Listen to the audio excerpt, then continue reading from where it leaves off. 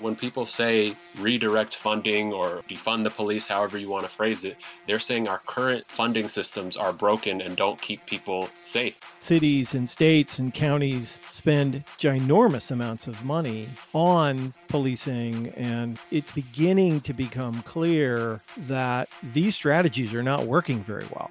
I would bet a lot of people don't think our budgets, as they're currently construed, reflect our values.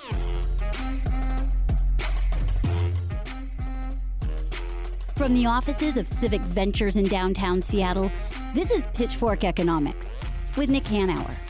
It's like Econ 101 without all the BS.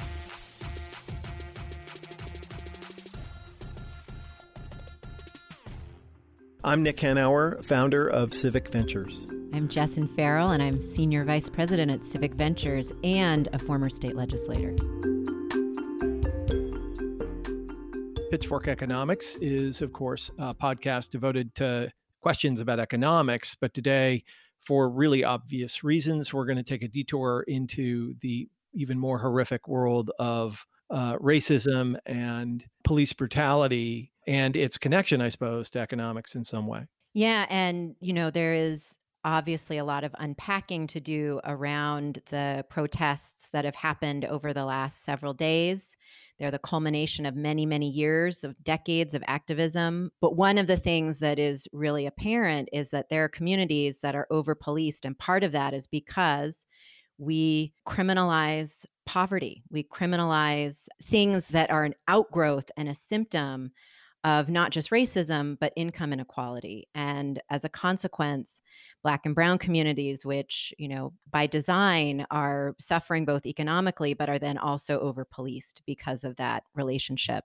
Right. And, the economic consequences of this are really significant because cities and states and counties spend just ginormous amounts of money on policing and courts and so on and so forth. And, I think it's beginning to become clear that these strategies are not working very well. And in fact, in many ways, the police may be making the circumstances worse or less safe. And it's certainly not economically efficient. And so that's a very interesting area to explore and very consequential to how we organize what we do as a society, both, to govern ourselves and to keep one another safe. Yeah, one of the things that's so striking about this particular moment and these protests, they are very much about police brutality and Black communities in particular saying no more. At the same time, one of the policy solutions that has emerged is around defunding police departments and redirecting that funding towards other programs that help people thrive and be healthy. And that's one of the really interesting things about this moment is that the policy solution that is being talked about and addressed to a certain degree in certain places like Minneapolis and even here in Seattle is fundamentally about budgets and economics and who pays and who benefits. And I think one of the broad messages is that Black and Brown communities are not benefiting from these public expenditures and are in fact being greatly harmed. And this moment is certainly around budgets and whether those budgets meet our community values. Right. And there's this really twisted way in which our economic and political policies are intertwined and disadvantage folks, right? So you have this economic system which massively disadvantages and exploits folks at the bottom. Then we spend a crap load of public funds to criminalize their lives on top of it. Yeah, and then penalize people for the rest of their lives for having been, over-policed and part of the penal system in the first place, right? All of the limits that people have on participating economically because of a felony charge, for example, in their past. All of the ways we limit housing and access to jobs. And so, on the face of it, this is an economic podcast. And, the news has been so much about these protests, but there's a very clear economic story and a story around who participates and who doesn't participate in decision making and the share of wealth in our community, particularly as we have this criminal justice system that is so massive in certain parts of people's lives in our community. Yeah. Today, we are really excited to have King County Council member Gurmai Zahalai talk to us about policies that he is advancing and supporting to fundamentally transform the police.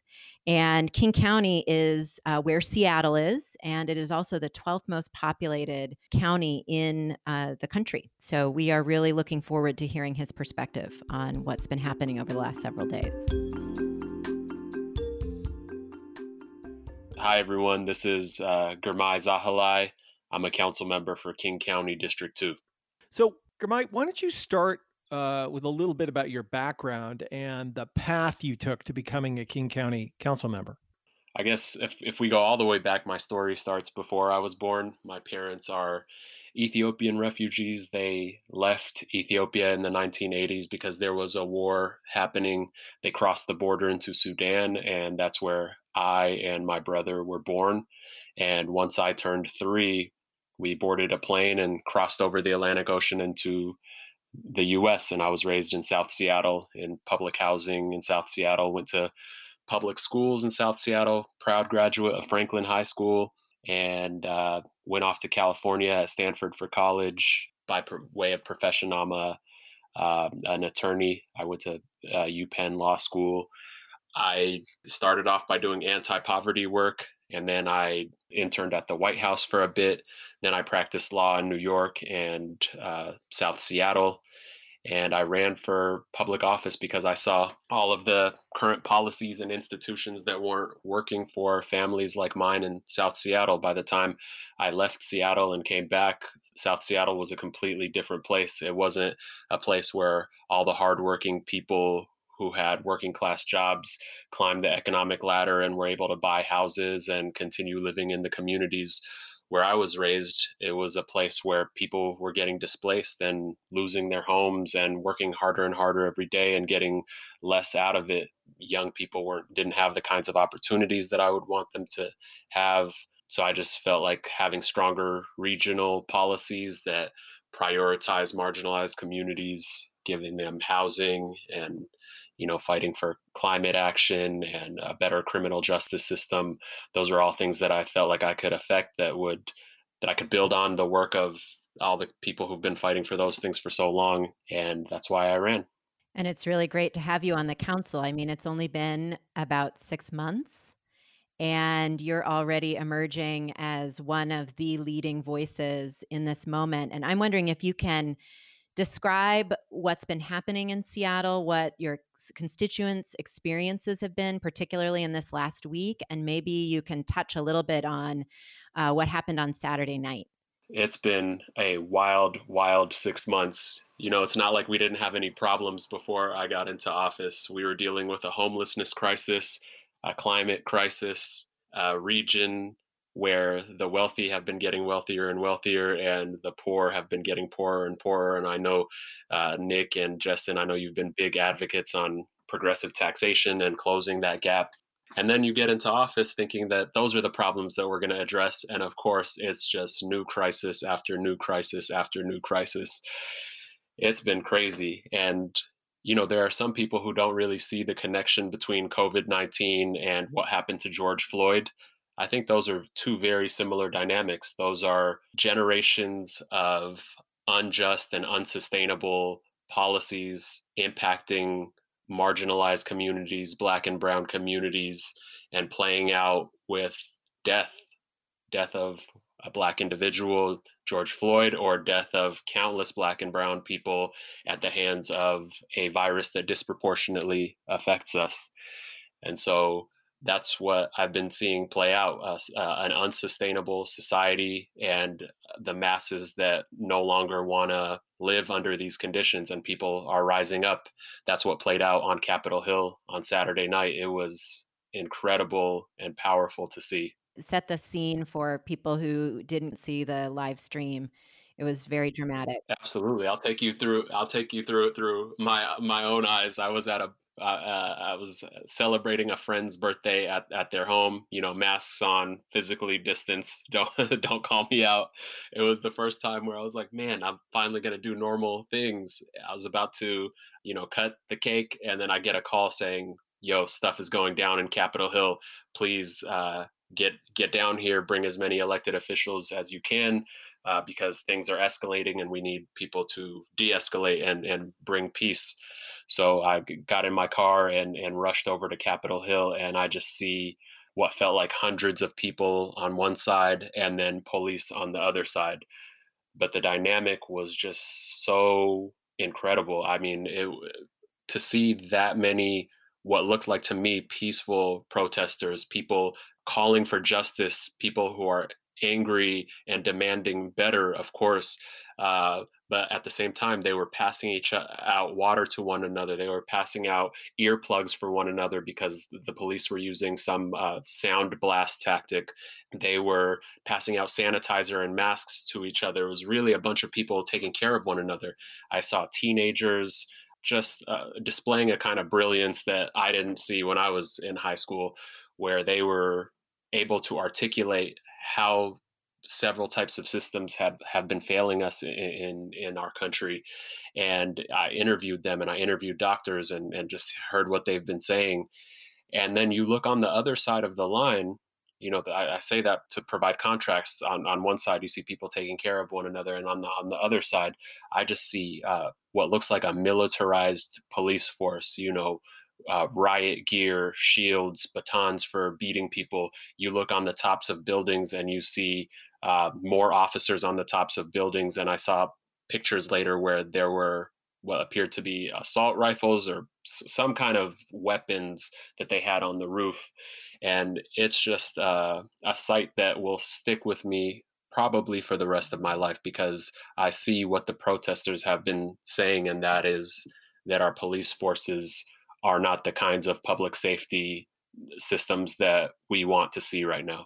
You have been in dialogue with your constituents and folks from across our community about what to do about all of this. And you have sort of evolved, I believe it is, sort of 5 planks or pillars of policies that you pledge to support. Can you take us through what those are?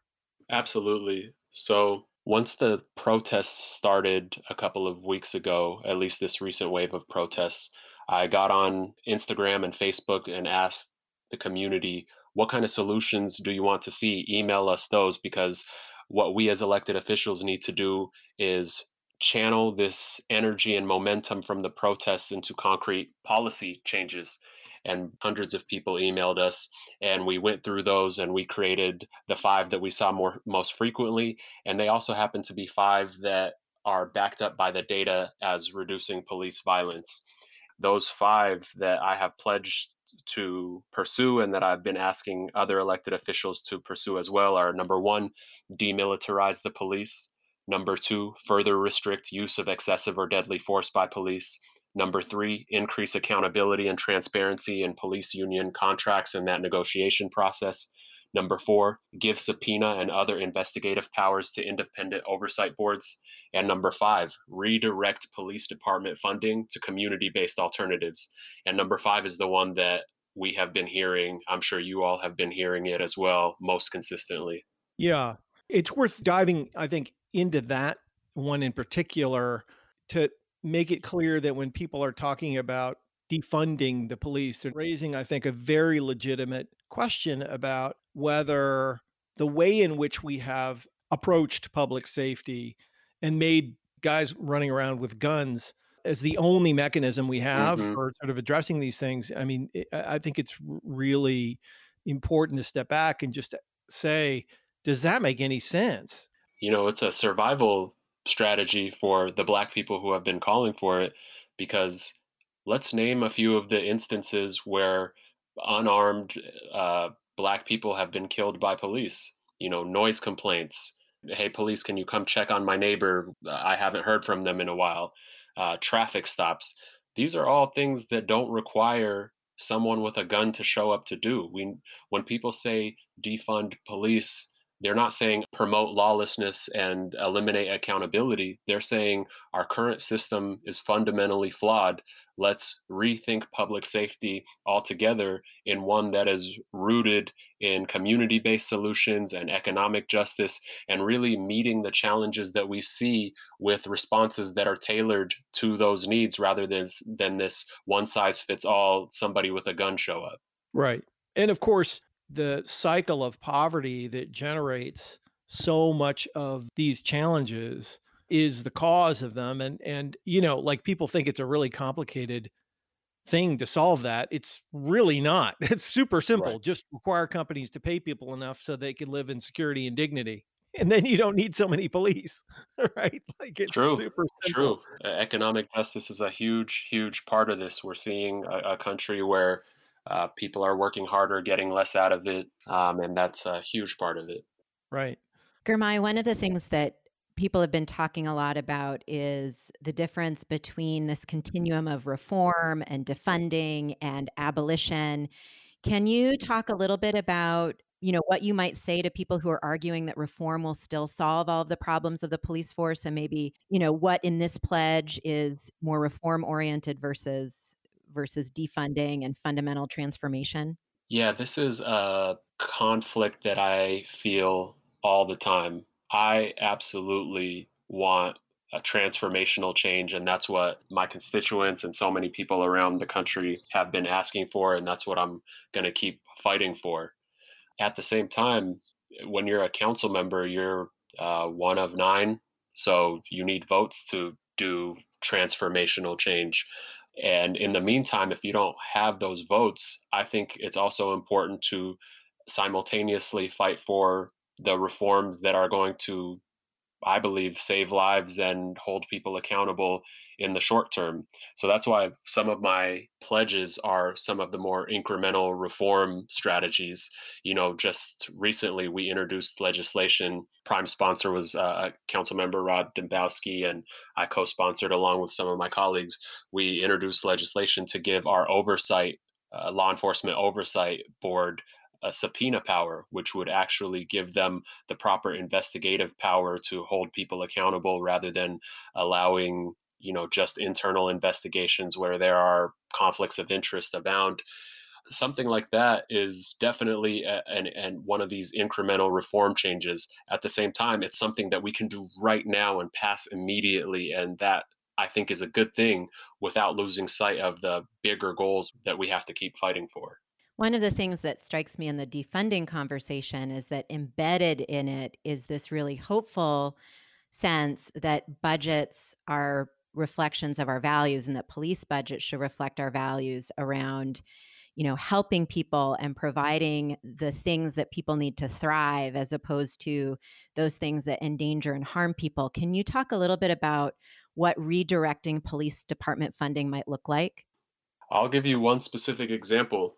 We have a fund called the Mental Illness and Drug Dependency Fund here in King County, and this is a fund that goes to support programs like mental health crisis officers who are able to, provide the support that people in crisis need. That fund is tied to a very volatile revenue source in sales tax. COVID-19 comes through, people are not out shopping and spending money anymore. That sales tax revenue plummets. Now that fund, the mental health and drug dependency fund, plummets as well. Suddenly, we don't have the support we need for our neighbors who are in crisis. What happens to public safety? What happens to those individuals that need support? When Nick was talking about fixing our tax structure, that is directly connected to public safety. So when people say redirect funding or defund the police, however you want to phrase it, they're saying our current systems, our current funding systems are broken and don't keep people safe. If we're able to fund those properly and not rely on police for people who are going through a mental health crisis, that would be good for everybody. Our local and county and state budgets are massively skewed towards police and quote unquote safety as opposed to those things that really allow people to thrive and be healthy, health and human services, education early learning, all of that kind of thing. And it strikes me that, again, to the extent that a budget is really an explanation of what we believe and value, I would bet a lot of people don't think our budgets as they're currently construed reflect our values.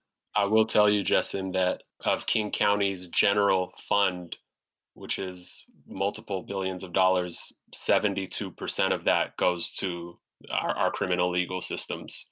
So almost three quarters to our criminal legal systems, which, as you know, is law enforcement, jails, courts. Yeah, so that's just astounding, that number. That's really astounding, 72%. Yeah, just for purposes of argument, if King County is spending the same amount as SPD and you halved the amount that we currently spend on sort of conventional policing and took the other $400 million and funneled it into, imagine a new force of people who were social workers and healthcare Hmm. workers and and mediators and whoever, like a team of people who are much better trained to de-escalate these problems and to Right. provide services to the folks that they encounter rather than just busting them and throwing them in jail. Absolutely. It's hard to believe that that wouldn't work better. Right. I guess, I definitely think that it's worth a try. Yeah, absolutely. And the housing providers will also tell you that once you provide permanent, stable, safe housing for people, all those other issues almost go away on their own. Right. As we're talking about redirecting and defunding and investing in these things that create healthy, thriving communities, it really makes me pause and consider how much this particular fight gets at the heart of money and power in our system, and this 400-year-old arrangement that is deeply racist. And can you talk a little bit about how you see this fight unfolding and some of the broad players and what needs to happen to really get to a place where the way we invest in our communities reflects our values? First of all, I had an interview last week where somebody asked me what makes you hopeful. And what makes me hopeful is all of the people who are taking to the street right now. I grew up in South Seattle, and this past weekend, the organizers who organized the South Seattle March for Black Lives, that was one of the most beautiful sights I've ever seen. I was in Othello Park in South Seattle, seeing what felt like 10,000 people in one place in the park, all raising their solidarity fists, their Black Power fists together, shouting Black Lives Matter. I think that's how change is created when tens of thousands or even millions across the country stand up and say, this is unacceptable. We need a new way of doing things, and holding all of their elected officials accountable to that. And the things that we thought could never happen are starting to happen right now.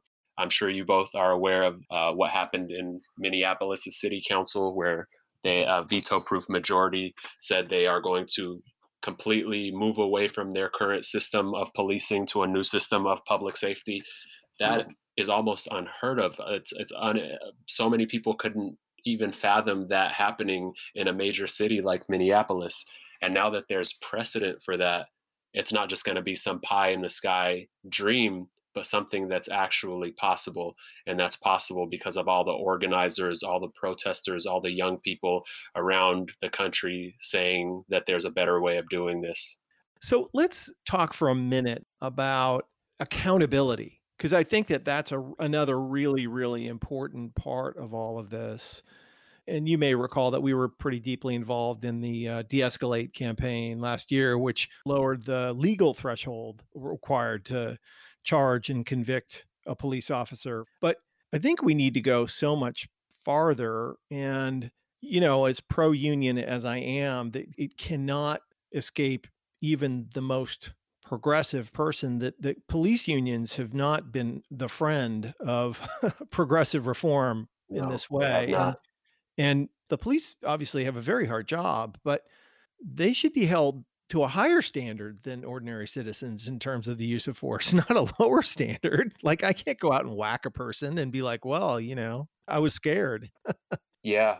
Gurmai, is there anything that you didn't get a chance to say, or something that we should be thinking about over these next few weeks, like what folks like us can be doing, and people who are listening? I think holding elected officials accountable to a specific plan is really important.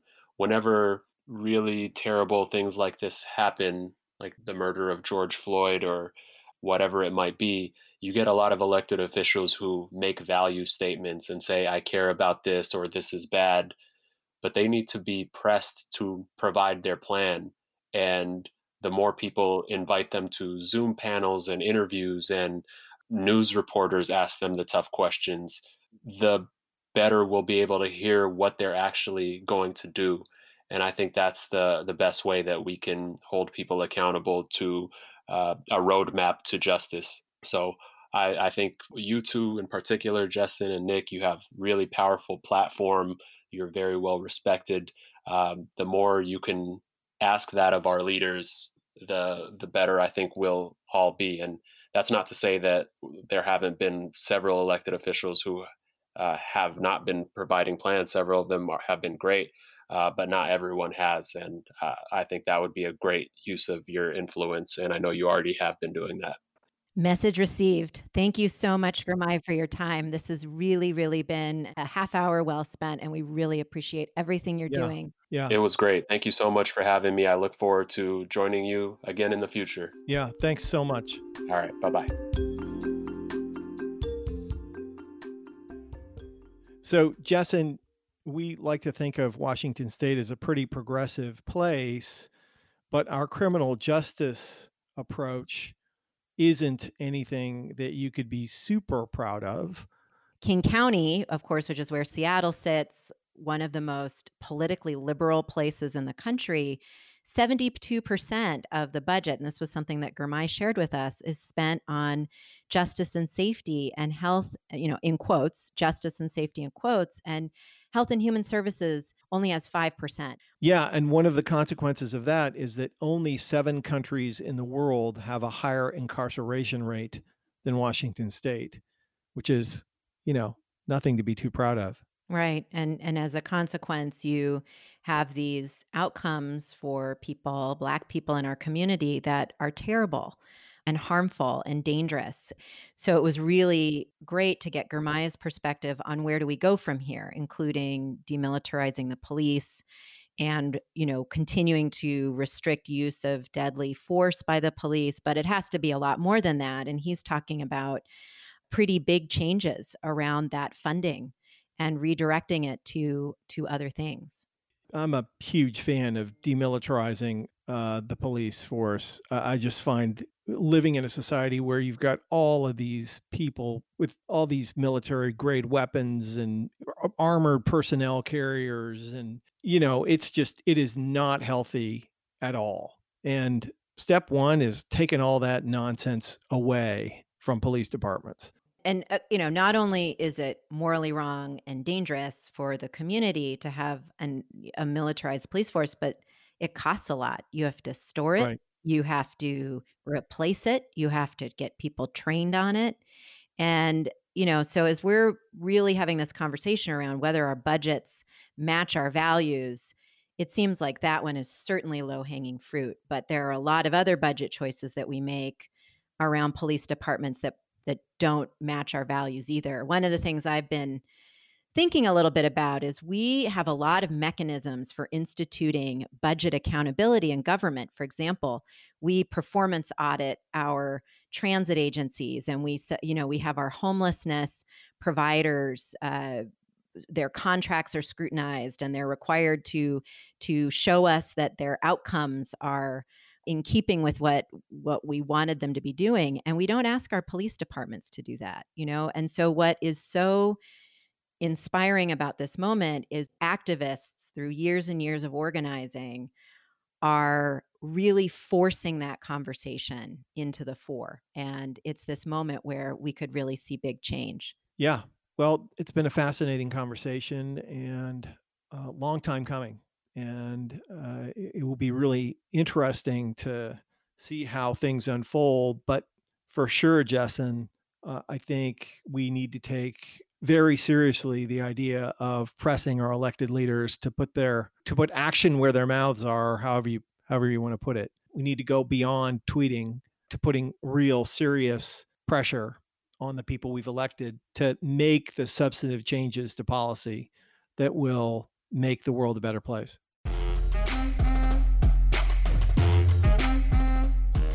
Pitchfork Economics is produced by Civic Ventures. If you like the show, make sure to subscribe, rate, and review us wherever you get your podcasts. Find us on Twitter and Facebook at Civic Action and Nick Hanauer. Follow our writing on Medium at Civic Skunkworks, and peek behind the podcast scenes on Instagram at Pitchfork Economics. As always, from our team at Civic Ventures, thanks for listening. See you next week.